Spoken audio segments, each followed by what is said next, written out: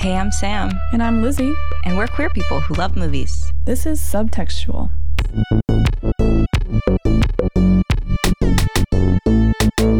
Good morning, Sam. Good morning, Lizzie. How you doing? I'm doing great. How are you? I'm just splendid. Just so enraptured. I'm so ready to talk about this movie with you. Holy shit. Like, I feel like I've been about to burst. We watched it together last night and we had to, I need a muzzle. Do they make human muzzles? I was going to explode with all the comments I had to make. I just kept going, pained silence. Yeah, it was, okay, why don't you talk about what movie we're talking about, huh? So today we are watching a film from 1999 called The Haunting. Ooh. For all you bisexuals out there. Yes. Actually, I chose this film only based on the whispers and the rumors I had heard that there was a bisexual character in it, and for no other reason. Well, I like haunted house movies. I really do. Lizzie's really coming around to scary movies. This time last year, I couldn't even get her to watch, Scream. But now she's in it, and now she's working through the backlog, and we're hitting The Haunting. And I hadn't even seen The Haunting before either, so. I'm surprised, because this feels to me like a movie your family would have watched near you, and you would have been caught up, ogling Catherine Zeta-Jones at. Oh, my God. In your living room. Yes, my family loved scary movies, but we were more like Final Destination. We liked the thriller, big franchise sort of situations. And The Haunting was God, so bad. And also could not be a franchise because what could you hang a franchise on in this movie? Well, I gotta tell you, this fucking universe of The Haunting of Hill House has had a long history of content. So that's actually a perfect segue into talking about the multiverse that is this fucking idea, this story idea. So The Haunting is actually based on a book written in 1959 by a woman named Shirley Jackson, and the book is called The Haunting of Hill House. And it was a very successful book. She kind of made her name on this book. And within 5 years, in 1963, there was a British film of the same title, the first adaptation of this book. Then in 1999, there's The Haunting, also based on this book. And in 2018, a Netflix miniseries also called The Haunting of Hill House. So that's a fucking smorgasbord of content on this one fucking book. Yeah, I've seen The Haunting of Hill House. Oh, you have? The little miniseries? Now that I said that, I don't know if I have. I could see you watching it. Okay, yes. I'm getting it confused with the Bly Manor Bly one. Manor, yeah. No. Same creators. Probably similar storylines. Maybe same universe? Gosh, I don't know. Maybe so. I did see The Haunting of Hill House, and yeah, it was better than this movie. Yeah, as y'all are going to learn pretty soon, we have a lot of qualms with this movie. Quality qualms. Yeah, I think no valid. moral qualms. Yeah, no, exactly. And me and Lizzie had, like I said, we both had never seen it before, and we weren't allowed to talk about it with each other while we were watching it, but I knew how she felt about it, just from her, body vibe. Twitching and groaning from the couch across the room. Yeah, exactly. Lee Garcia, producer, have you engaged with or are you familiar with any of these movies, Netflix series, book? So as I understand, there's a scene in this movie where I think a piano string snaps and cuts someone's face. Is it Owen Wilson or is it someone else? It's a side character, but it's not Owen Wilson. I know Owen Wilson's in the movie. That was a jump scare for me. I did not see that coming. The piano string or no, Owen Wilson? Owen Wilson. He walks in and you're like, wow. Wow. So my friend, I remember when the movie came out, my friend at lunch was telling me about the scene no, actually, the way it happened is we were jamming and he was we were all right, you're out of tune, man. You got to tune your guitar. And he would just make the weirdest faces when he was tuning. And then pretty quickly we figured out it's he was afraid of tuning. What's wrong, man? And he was had to explain the whole scene. I'm afraid it's going to snap. And then my other friend would come up and try to tune it for him. And you could still see him wincing, not wanting him to tighten it any further. It's pretty funny though.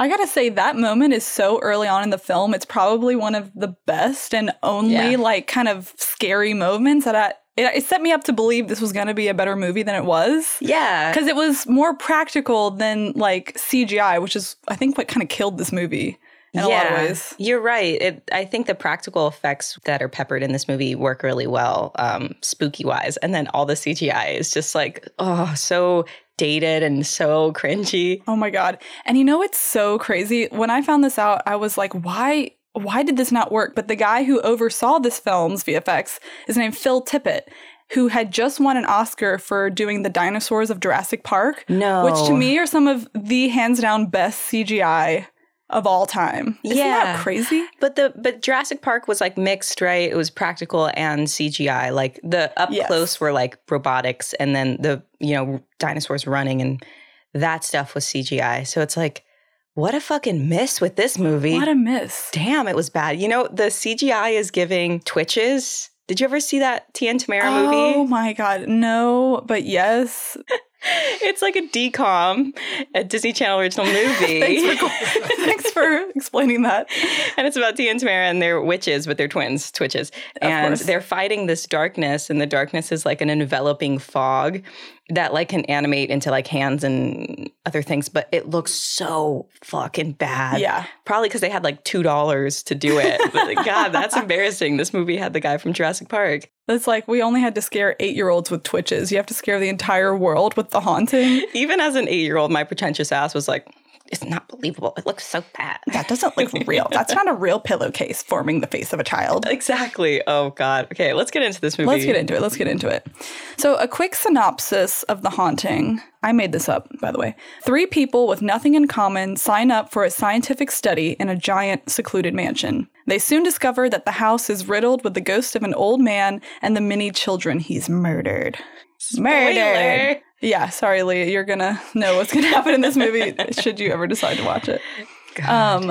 So the inception of this movie, like I said, is based on a book, but the whole project started as a brainchild of Steven Spielberg and Stephen King.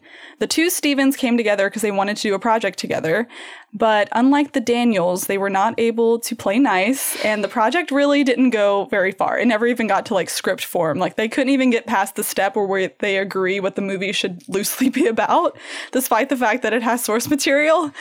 So wait, if it would have worked, they would have been the Stevens. The Stevens, directed by the Stevens.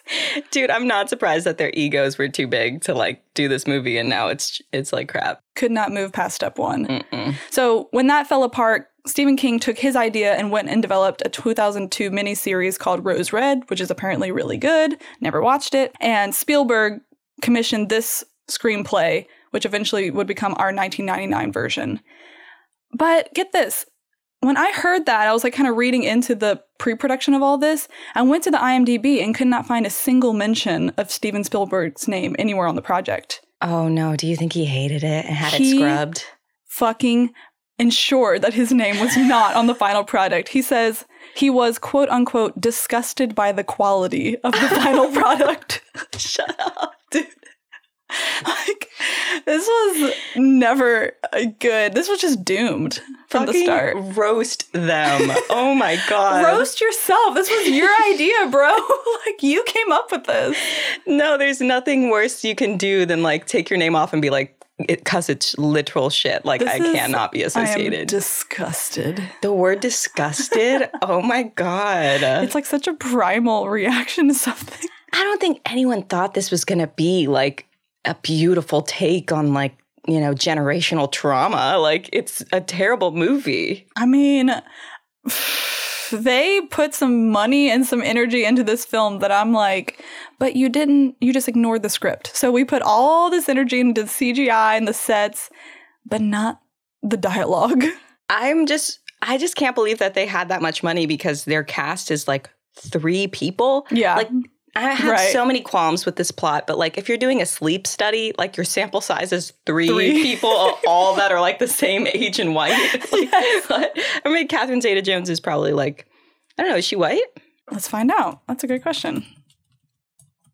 I've never considered that. Oh my fucking God. She's Welsh, of all things. What? It says that she was born in Swansea, UK, and she is Welsh. The parents aren't on here. The first article comes up, says, people are shocked that Catherine Zeta-Jones is not Latina.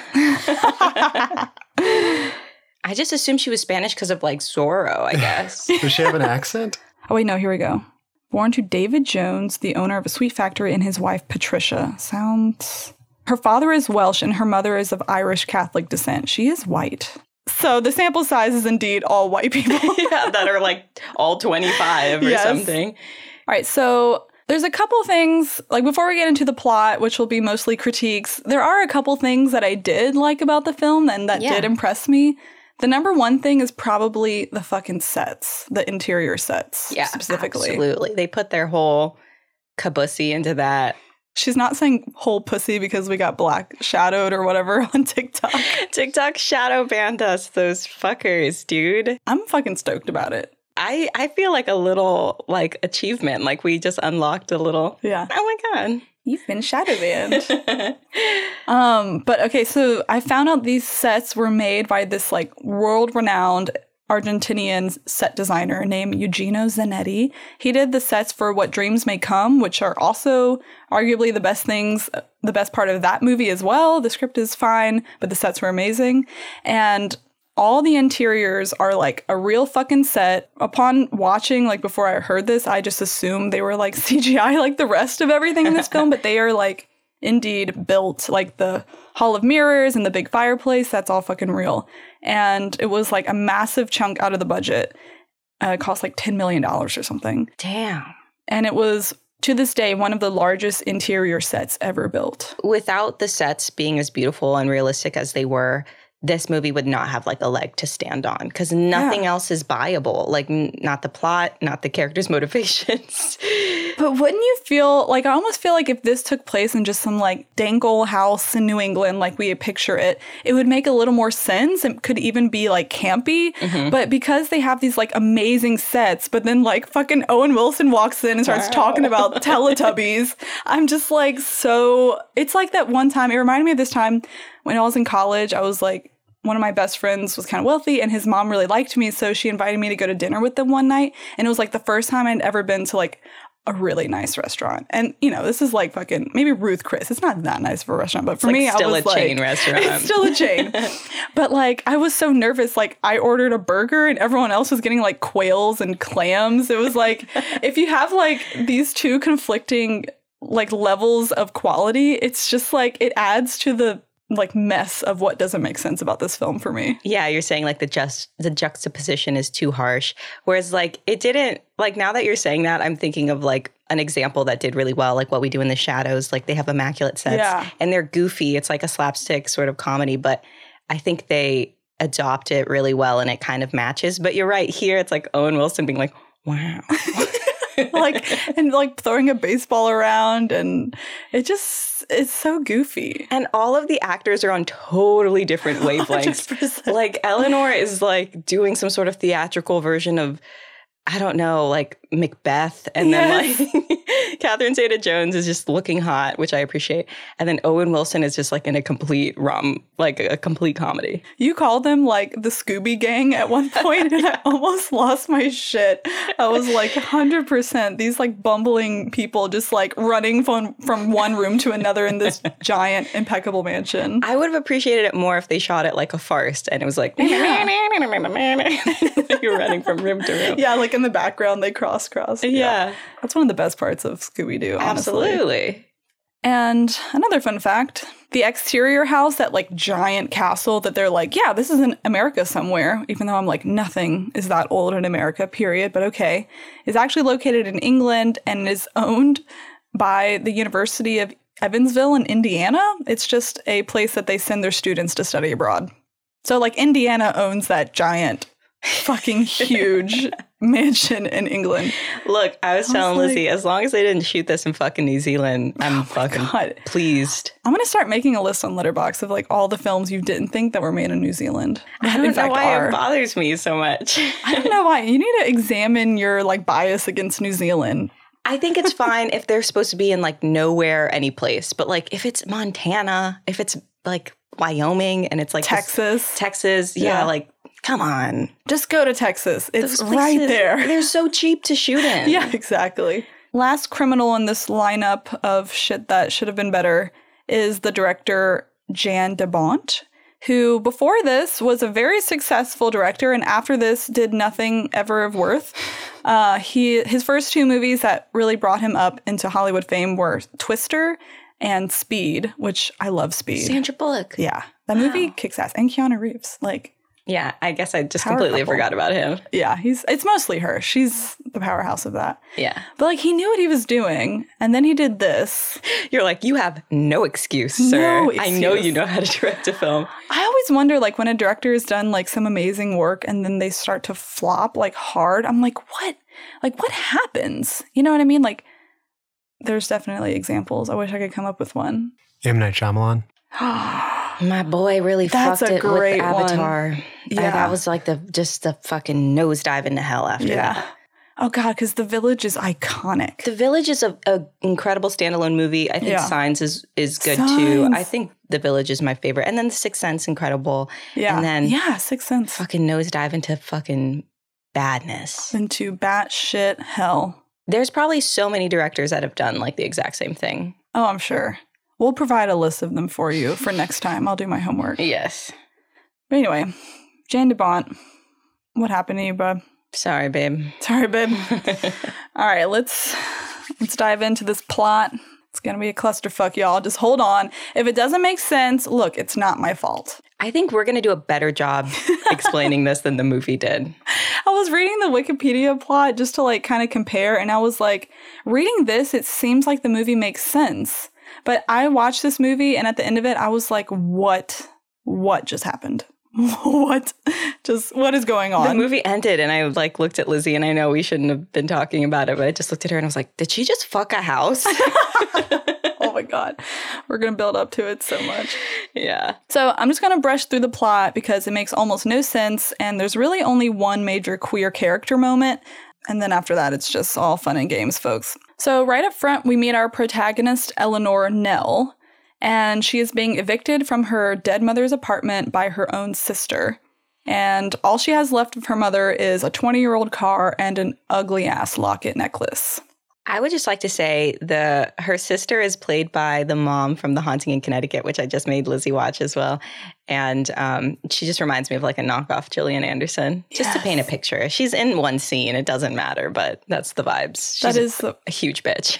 It was really great to see her in yet another horror movie, because this movie came out 10 years before that one. And I was like, damn, she hasn't really changed much. She physically looks the same. Yeah. Knockoff Gillian Anderson. And the person who plays Eleanor also is in that same camp where she looks the same to me every time I see her, and she's always in a horror movie. Okay, so this is that actor that plays Nell is named Lily Taylor, and I was watching this fucking movie and it was driving me nuts because I was like, how do I know this person? And I looked up her filmography, and though I had seen a lot of those movies, I was like, nope, that's not it. What is it? And then finally it fucking came to me because it always comes back to the X-Files. I was about to say, is it the fucking X-Files? It's the fucking X-Files. She's in a season 5 episode called Mind's Eye, which I love, where she plays a blind woman who gets flashes of murders as they're being committed, and Mulder and Scully team up with her to figure out the killer. Is this the one where she sees Mulder getting killed? There is a lot of psychics and was it kind of funny? No, you know what? Serious? I know the sorry, this is a total tangent, but the episode I'm thinking of, the clairvoyant person is the dad from Everybody Loves Raymond. Yes. Different episode. But. Yes. Okay, that episode is iconic and one of my top 5, but he's just so nihilistic about well, whatever, he's gonna die. No, this one's very serious. She's haunted by these images, and she does a fantastic job, but yes. It all comes back to fucking Gillian Anderson. Yeah, she's the queen of the literal universe. She is the black hole of which we all rotate around. Absolutely. Anyway, so we figured it out. So Lily Taylor playing Nell. So Nell gets a random call on the telephone, and it's someone, we don't know who, telling her to check out this ad in the newspaper.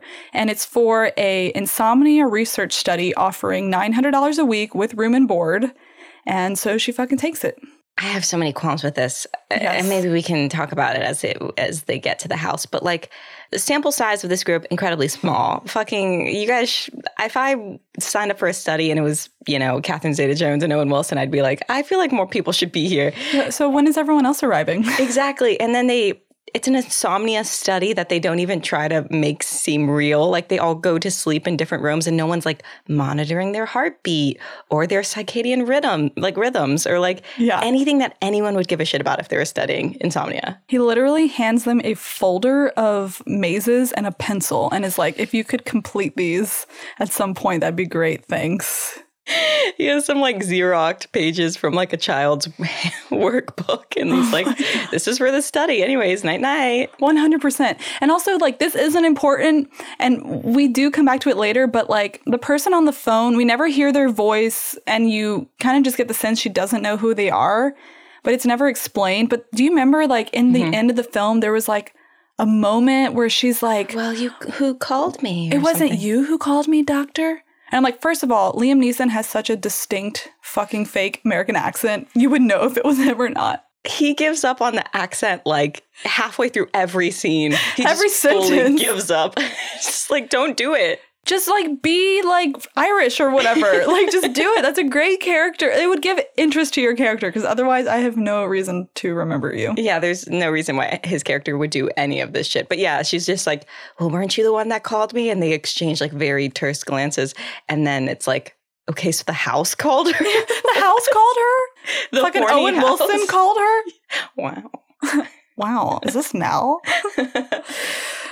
So she goes to the house and it's, like we said, it's massive, ornate, and she meets the other woman in the study, Theo, played by Catherine Zeta-Jones. So fucking hot. Oh my God. So motherfucking hot. We say that a lot, but she in this movie is it. She's the pinnacle of hotness. With all respect. With all respect to you, Catherine Zeta-Jones.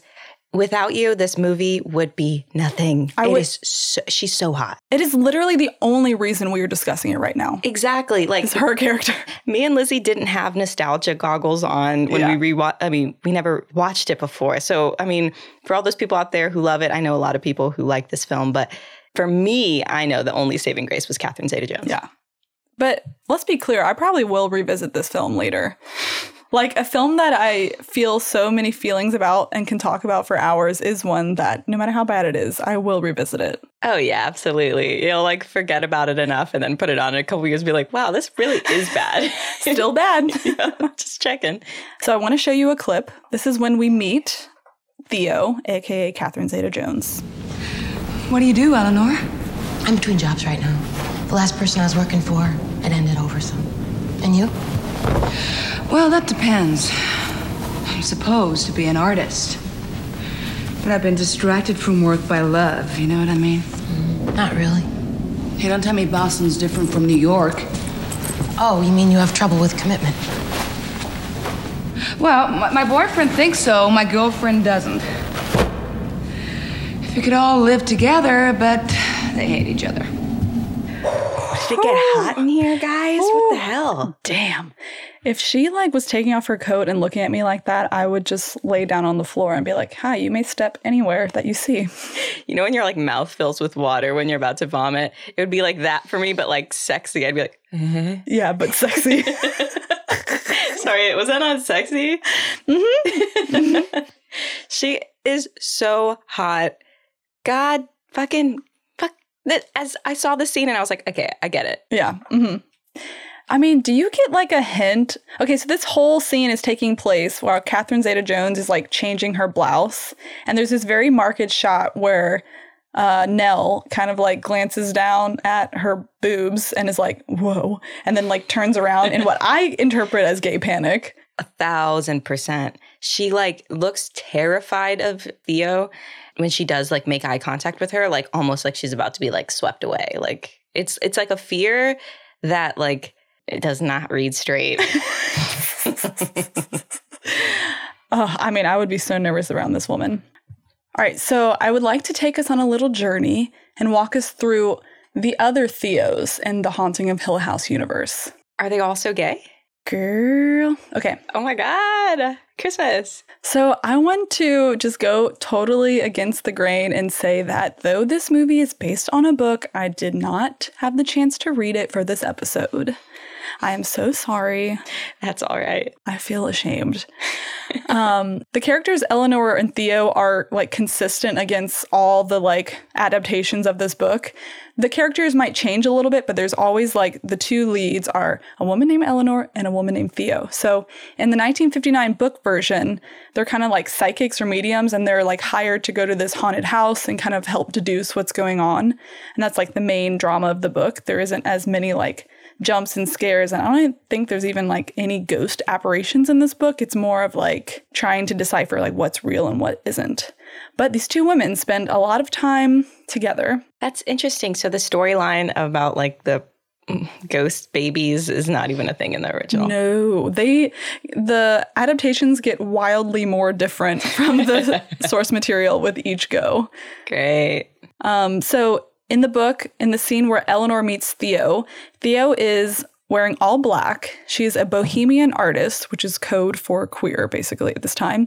And she had just gone through an argument with a roommate, quote unquote, and it is strongly implied that she's in a temporary separation from her live-in girlfriend. So as canonically gay as you can get in the 1950s. Yeah, that's pretty queer for that time period. Absolutely.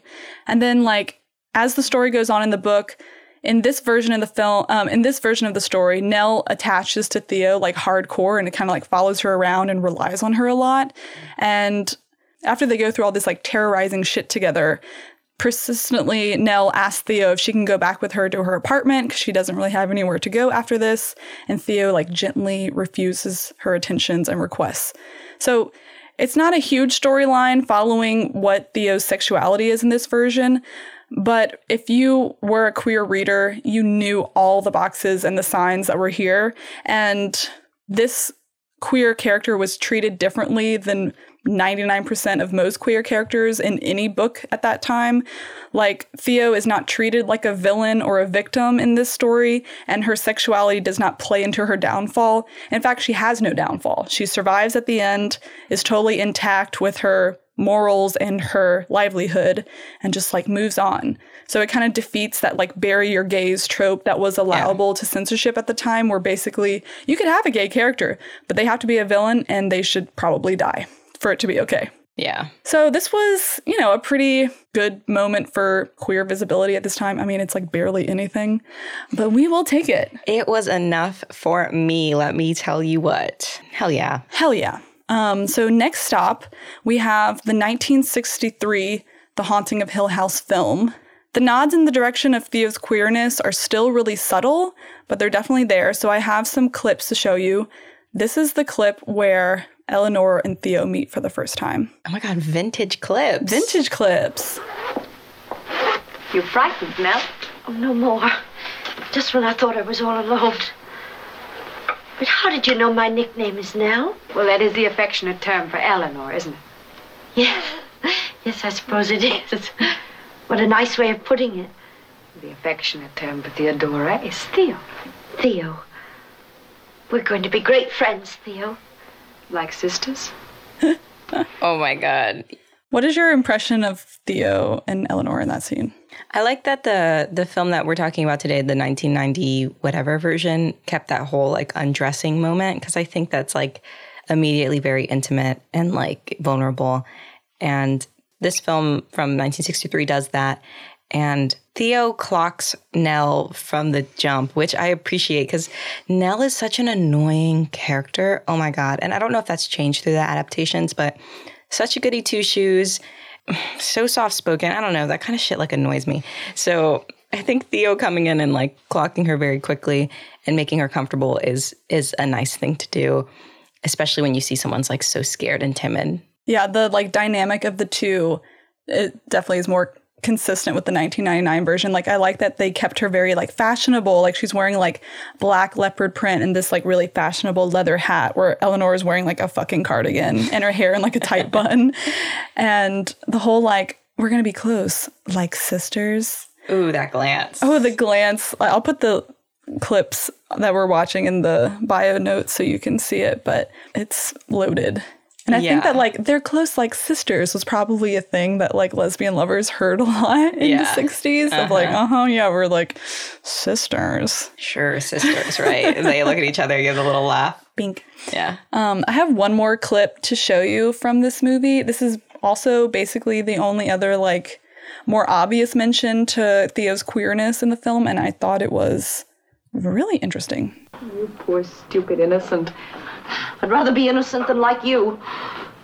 Meaning what? Now who's being stupid and innocent? You know perfectly well what I mean. Is this another of your crazy hallucinations? I'm not crazy. Crazy as a loon. You really expect me to believe you're sane and the rest of the world is mad? Well, why not? The world is full of inconsistencies. Unnatural things. Nature's mistakes, they're called. You, for instance. So, unnatural things, inconsistencies in nature. I mean, that's like a very clear reference to her sexuality being unnatural. But what I found really interesting about this moment is that you get to see the look of hurt on Theo's face. You get to, like, empathize with her. Like, she is hurt by this statement. And I think Eleanor even, like, regrets saying it, which is way more empathy than we're ever awarded to a queer character at this time frame. Yeah. Do you think that maybe she was referencing that they were psychics? That's the thing. It could easily be, like, hidden under that subtextualness of, like, because, like, the thing is, Eleanor, too, like, sees ghosts. Yeah. So they would also be unnatural by those laws as well. So it's like an othering because, like, they're in the same boat. Yeah. So fucked up. So fucked up. All right. And finally, we get to our 1999 Theo, which I just showed you the intro to her character, but I'm going to keep playing that clip because there was, like, a moment between the two women that I wanted to unpack because whenever I saw it, I was like, what the fuck? And I wanted to talk to you about it, but I couldn't. So, what about you? Husbands? Boyfriends? Girlfriends? Eleanor? Where do you live? I don't have anyone. But I do have a little apartment of my own. It has a little flower garden.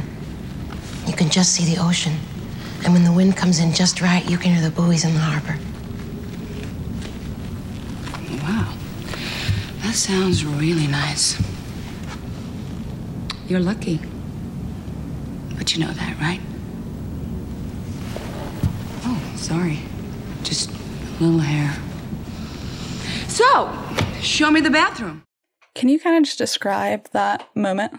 Yeah, so we see Eleanor and Catherine Zeta-Jones as Theo is, like, unpacking.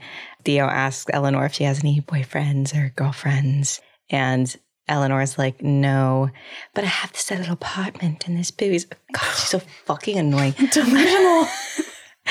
And then Theo makes, like, a move to, like, get something off of Eleanor's shirt, and she, like, basically jumps out of her skin.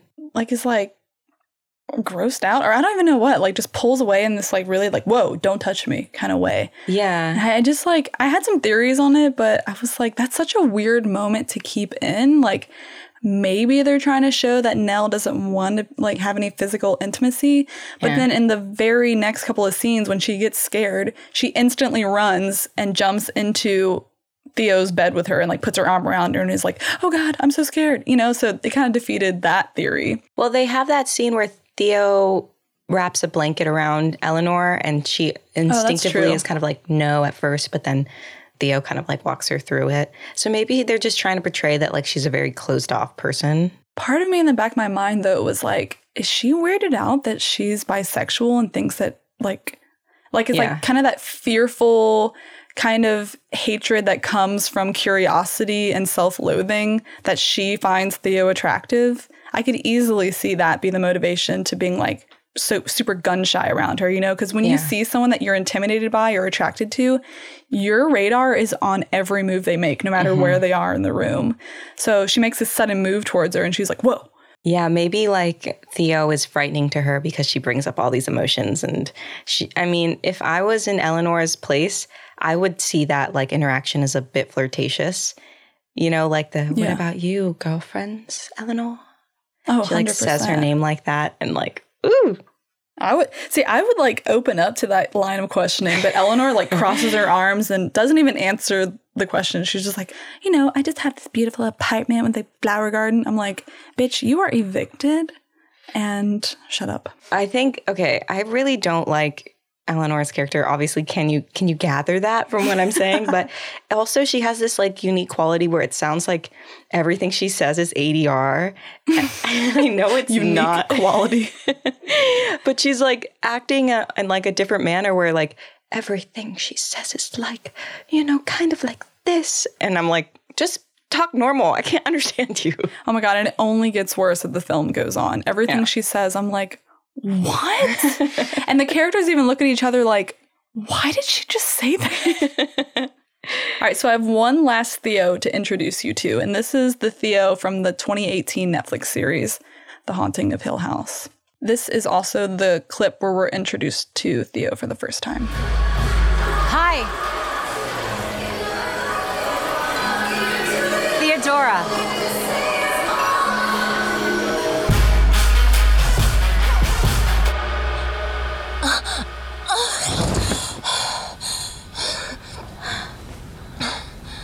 Where'd you come from? Can you describe that scene for me? I would love nothing more. So this is from the 2018 Netflix series. Yeah. And we see Theodora, who's at a very cool club we're made to feel in Boston, Massachusetts.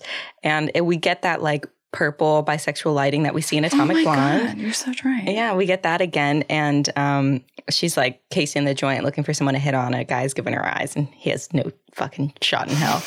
And then she sees like a stunning woman and shoots her shot, and they have like a semi-cringy dance scene, and then they go home and they fuck. They have sex. You hear her say two words, hi, Theodora, and then these two women are having sex. This is the first time we see this character in the series. So I think it's just great, like, as the Theo character has progressed over history, she's just gotten, like, more and more hot and more gay. Yes. And here we are at the pinnacle. I love it. I think it's great. And I wish they had the fucking balls to show Catherine Zeta-Jones fucking anyone. I would have even taken her fucking a man. You don't mean that, because it would be fucking Owen Wilson. No, you're so right. Or even worse, Liam Neeson. I think that would be the better choice of those two, but come on. I don't even want to see her fucking Nell, honestly. I was about to say, there's no best case scenario because it's Nell. Ew. Yeah. Sorry, everyone. Yeah, I know people love the Haunting of Hill House Netflix series, and they say that she's one of the most knockout characters, or she is the knockout character of the series for her character and also like her sexuality, and we love it. She's the only character that I remember from the whole series. I mean, that checks out. Gay. For you, a giant gay. A giant gay. All right, on to the absolute mess that is this film's plot. Yeah, let's go. So Nell and Theo meet the other two main characters in this film. One is Dr. David Morrow, a.k.a. Liam Neeson, and the other is another goofy insomniac named Luke, a.k.a. Owen Wilson. Wow. Is that pretty good? Do yours. Wow. Okay, wait. I don't want to skip over that scene where Theo and Nell are walking by a fucking door that's basically a depiction of hell and purgatory. And Nell says, "Oh yeah, that's purgatory. I know because I was there for 11 years. And then they just move on from that. What does that mean? She was taking care of her mother. But it's a dumb line. And then Catherine Zeta-Jones doesn't even have that context, but she didn't say anything. No, Catherine Zeta-Jones, like, they know each other for a full 12 hours before shit starts going down and they have to start caring about each other's lives. Like, if I was with a stranger and they started acting this irrationally, I would be like, okay, come with me. And the first time they said no, I'd be like, okay, bye. I will call 911 and send the police after you, but I am not risking my life for you. You make no sense. She's just losing it. Absolutely unhinged. Like, unhinged. So unhinged that I feel like she was never hinged in the first place. Yeah. Her hinges were not properly installed from the beginning. No. Okay, sorry. You're telling us the cast and the characters. All right. So, yeah. I was. That's it. That's all the cast and characters. Liam Neeson. Oh my God, this poor man. He probably committed to this, signed a contract, and he was like, wait, what did Spielberg say? He's out? Wait, what about Stephen King? He's out? no. God. That's terrifying. I will say that the trio of this science experiment, Luke, Theo, and Nell, they are giving me classic horror character tropes. Like, we have the stoner, who Owen Wilson's character is a stoner. He doesn't ever smoke weed, but come on. Yeah. He wears pajama pants with SpongeBob on them. There's the slut, our bisexual woman, and the virgin. Did you kind of get that sense? Mm-hmm. And then Nell kind of goes on this whole heroic self-sacrificial rampage, and I'm like, yeah. It was a classic take on some staple characters in a horror movie. They could have had more. Seriously, what the fuck? More characters. And only one person dies. Not that I guess two people died technically, but I wanted more. It felt like the whole film was leading us to a place and we never got there. Yeah, 100%. You're left with emotional blue balls at the end. Dude, the pacing of this movie and the editing are some of the worst things I've ever seen. And they've got to be pretty bad for you to notice. Yeah. I feel like the climax starts 35 minutes in, and then you have a full hour and a half of things happening that, instead of getting more exciting and more higher stakes, just get louder and more frenzied and with more CGI. I'm like, that's not a climax make. No, there's a scene where she's almost falling down some stairs in a greenhouse, and it takes 8 minutes of her almost falling downstairs, and then she just kind of whoop, gets up and is fine. And for some reason, Liam Neeson has to crawl this rickety staircase to get to her. Mm-hmm. Okay, I have some knowledge about this scene. This scene in particular took a whole week to film. Mostly because Liam Neeson is so terrified of heights that he kept trying to do his own stunts and kind of failing, and then they would just have the stunt person do it. And then they would move the camera and try again. Liam Neeson would fail for 12 full takes, and then the stunt person would do it. Poor Liam Neeson. He's so tall but so afraid of heights. The irony. That's so funny. It took weeks to film. I was it felt like it took weeks to watch. God damn. Absolutely. You can cut all of it out of the movie and it would still make as little sense as before. But the movie would be shorter and I would be happier because of that. Oh, God. All right. So our fucking Scooby-Doo mystery gang is all here.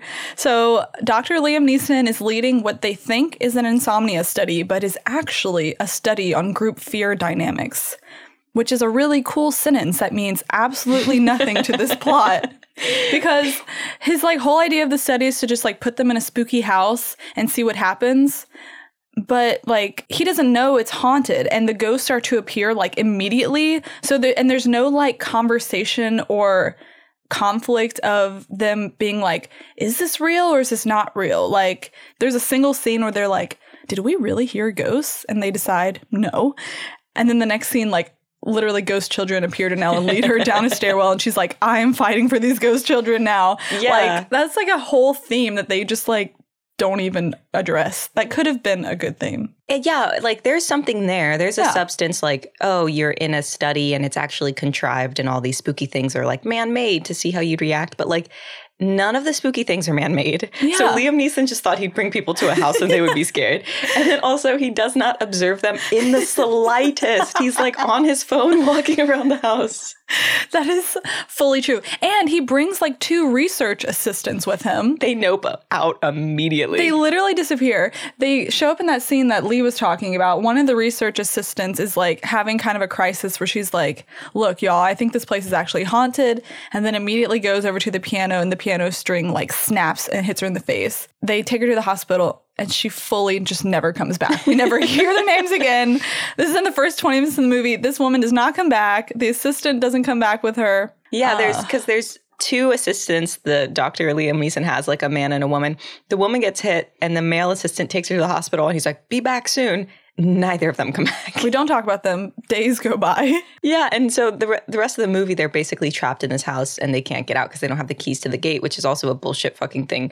But what about the assistants? They never came back to check. What? They said we quit. I'm so upset, but then I'm what did I expect? This movie is so many... There's no redeeming qualities for this movie other than Catherine Zeta-Jones, so it's I should have expected that the plot is this bad. Yeah, it makes no sense. Yeah, and we're just setting up the world still, babe. it doesn't start making sense. So Dr. David Neeson tells them the story of the house to kind of get the fear rolling. Wait, did you say Dr. David Neeson? Yeah, it was a play on Dr. David is actually Liam Neeson. Okay. So, like I said, continue. Dr. Liam Neeson tells them a ghost story about the house. This is the part of my notes that I accidentally deleted. He tells them that the house was owned by like this old guy who owned a factory, and he had this beautiful wife, and he built this beautiful house for her because they wanted to have a big family, but she never gave birth to a living child, and she eventually died. And they're like, oh, no way. Spook. And apparently that was the only plan this doctor had to spook these people. The only plan. I mean, little did he know he chose a really great location for all of this to go down. I mean, yeah. I wonder what he learned from this study. People get scared. People get scared at ghosts. Yeah. He's like, hypothesis complete. Who will publish this? So increasingly weirder shit begins to happen. And I'm not going to go through all of it, but like, here's some of my favorite things. The spirits of the children start appearing to Nell, and she befriends them, and they lead her to this creepy room underground where she basically finds out that the old man that owned the house killed and burned children in the giant fireplace for some reason, and that she herself is related to his second wife, Nell's great-great-grandma. And she's like, well, I'm their family, and so I need to free these children. And I'm like, what are you talking about? Oh my God. I'm just so exhausted by it. None of this, like, these are all great themes separately, but you can't have 20 themes. You got to pick one and you got to follow through. Well, she keeps trying to say, like, I'm going to protect you from the mean ghost. And it's like, they're all dead. They're all already dead. Yeah, this idea that, like, a single ghost can have, like, reign and reckoning and control over other ghosts. I don't know, that doesn't check out to me. It also doesn't scare me. I'm like, they're all already dead. Like, they'll figure out a loophole. They have the rest of eternity to figure it out. Yeah, like, how are you, one of the smallest women I've ever seen in my life, who's like very emotionally damaged and delicate right now, going to protect a ghost from another ghost? What? She's their family. She's got special powers to deal with her grandpa, okay? Okay, and so I believe that she fucked this house. Can I talk about this now? Let's just skip straight to it. Let's skip straight to it. Look, I'll get you teed up and you can explain why. So the first time you think and wonder, is this house trying to fuck this woman? She is being approached by all these, like, ghosts. The ghost of the man is appearing to her, the ghost of the children, and she just kind of loses it and starts running around the house at night screaming, who am I? What do you want from me? What's going on? And she ends up, inexplicably, in a room of mirrors, kind of like a funhouse room where, like, the floor rotates and there's mirrors all around. Because that's the room you run in when you're getting chased by ghosts. Not the front door. You go seek solace in this fun room of mirrors. And she looks and sees a reflection of herself in the mirror, and her pregnant belly grows, like, right in front of her eyes. Boop, boop, boop, boop, boop. And she's like, no, what the fuck? And literally, I was like, wait. Is the ghost, like, whole thing is that he wants to impregnate this woman? Well, the thing is like, following this scene, she's, like, laying in bed, and she gets, like, pierced through her, not through her body, but through, like, her the nightgown. sheets. Yeah, the nightgown, the sheets of her bed. She gets, like, pierced by the house, and it looks like the house is about to fuck her. Before someone comes in and saves her. Yeah, that's a really uncomfortable scene. Like, she's, like, tripping out, and pieces of the walls are literally pinning her to the bed, and she's kind of, like, spread out a little bit. Yeah. And then these hands start coming out of the ceiling at her. I'm like, this is scary, but, like, not for the reasons that make sense and not for any reason I want to think about. Yeah, as a woman watching that, I'm like, oh, this is depicting something that is not just like a horror movie scary. And I was telling Lizzie, like, Scary Movie 2, oh my God, the one where they're in the haunted house, is based off of this movie, which I never really put together. But there is a scene where Tori Spelling, who I guess is supposed to be Eleanor in this case, gets fucked by the house. Like, there's a ghost that, like, has actual intercourse with her. Yeah. And I was like, what is this referring to? I never understood that joke until now. This isn't a real movie. Yeah, I was like, even this is probably a reach. It's not that big of a reach. Not that big of a reach at all, y'all. This scene is disturbing and, like, really weirdly handled. And we shouldn't be, and especially when you, like, kind of come to terms with the fact that, like, okay, if this is the reality of the situation, this is literally her great-grandfather. This is someone that she is bloodline related to. Let's how about we just wrap this thing up? So the ending of this movie is so insane and frustrating, but I'll try to keep it short. They all finally fucking make it outside into the courtyard, and Owen Wilson tries to run Nell's vintage car into the gate, but why he needs to run Nell's car? The smallest car out of all of theirs. Because you see his car is like a big Suburban, like an SUV sort of thing, and he's like, well, Nell, I need your car, and like totals it. A tiny 2-seater. Of course it doesn't work. And meanwhile, Nell has wandered back inside the house and is confronting the big scary ghost man. And the giant apparition of the big scary ghost man appears to her and is like screaming at her, "Rawr!" And she literally says, "I'm gonna stop you now!" Calls him grandpa. And this is enough that the ghost just like loses all power, groans, melts away into the like purgatory door with all the other like demon and skeleton shapes. Just because she said, "I'm going to stop you." Now. I'm going to stop you. I'm not afraid gonna count of you. to 3, Grandpa. And then the son of a bitch movie ends with Eleanor's soul leaving her body and floating up along with all the freed souls of the children. And her corpse just drops dead to the ground. And that's it. You know, that moment did remind me of another film that's actually good. But you know, in Labyrinth, at the end where she goes, "You have no power over me," and like everything like breaks and flows away.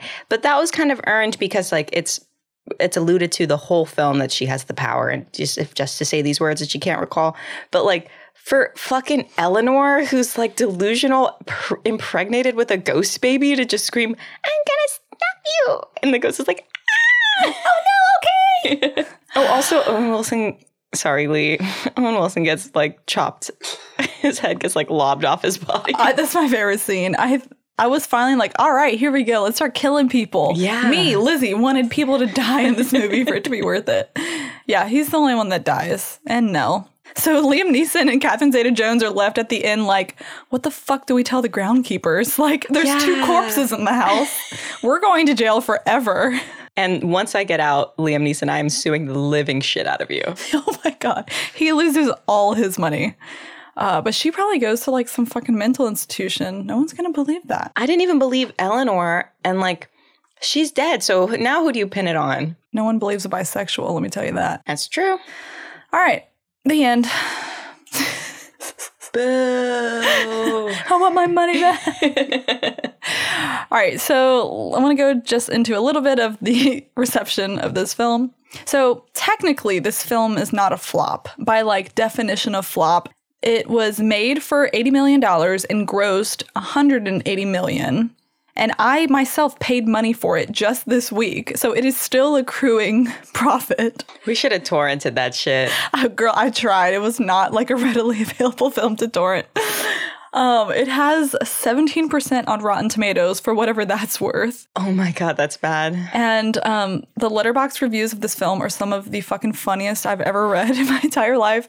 Every week, I believe on Wednesdays, right? Yeah. We post Letterboxd reviews on our Instagram story, and it's the highlight of my week. And this week will be very hard to select. I'm relishing it already. Hell yeah. So good. Oh, God. So let's attempt to give this movie a quantifiable number rating. So every week we give our film a score. It's an average of how gay is it and how good is it. It's averaged out of 10, and that is the overall subtextual score. Bada bing, bada boom. Bada bing, bada boom. I don't have very high hopes for this one.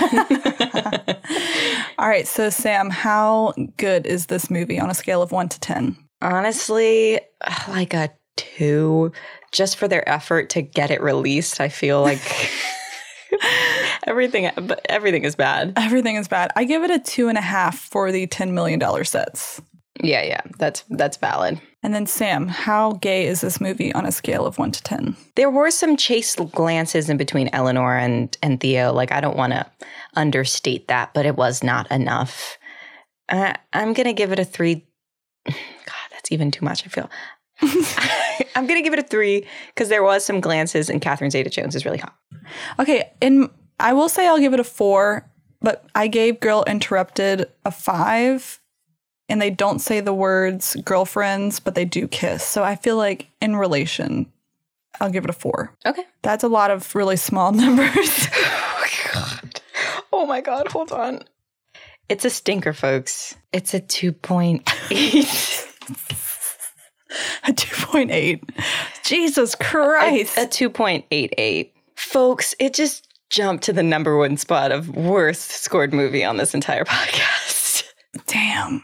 Well, look, if you're going to whole ass one thing, maybe your thing is being bad. God, that is so fucking bad, you guys. I hope you go back and watch it just so we can commiserate. Yeah, I have to say, like, I don't recommend you not to watch it. Like, you should watch it. The viewing experience gets some points for, like, you're, like, having fun with whoever you're watching it with because it's just so unbelievably bad. Yeah, it's like a bonding moment. Trauma bonding. Yeah, it's like when you miss your flight and there's someone else next to you that also missed their flight and you go to Subway together. Exactly that. Trauma bonding. Trauma bonding. That's the definition of that word. So, Sam, do you have any closing thoughts or anything you learned? I learned so many things. I think Steven Spielberg had the right idea. Yeah. And here we are, putting our name on this bad boy. We want to be associated with this mess. Absolutely. We launched a Patreon. If you want to support us, you can find us at patreon.com/subtextualpod. There's a bunch of weird shit, folks, I'm not going to lie. So if that's what you're into, see you there.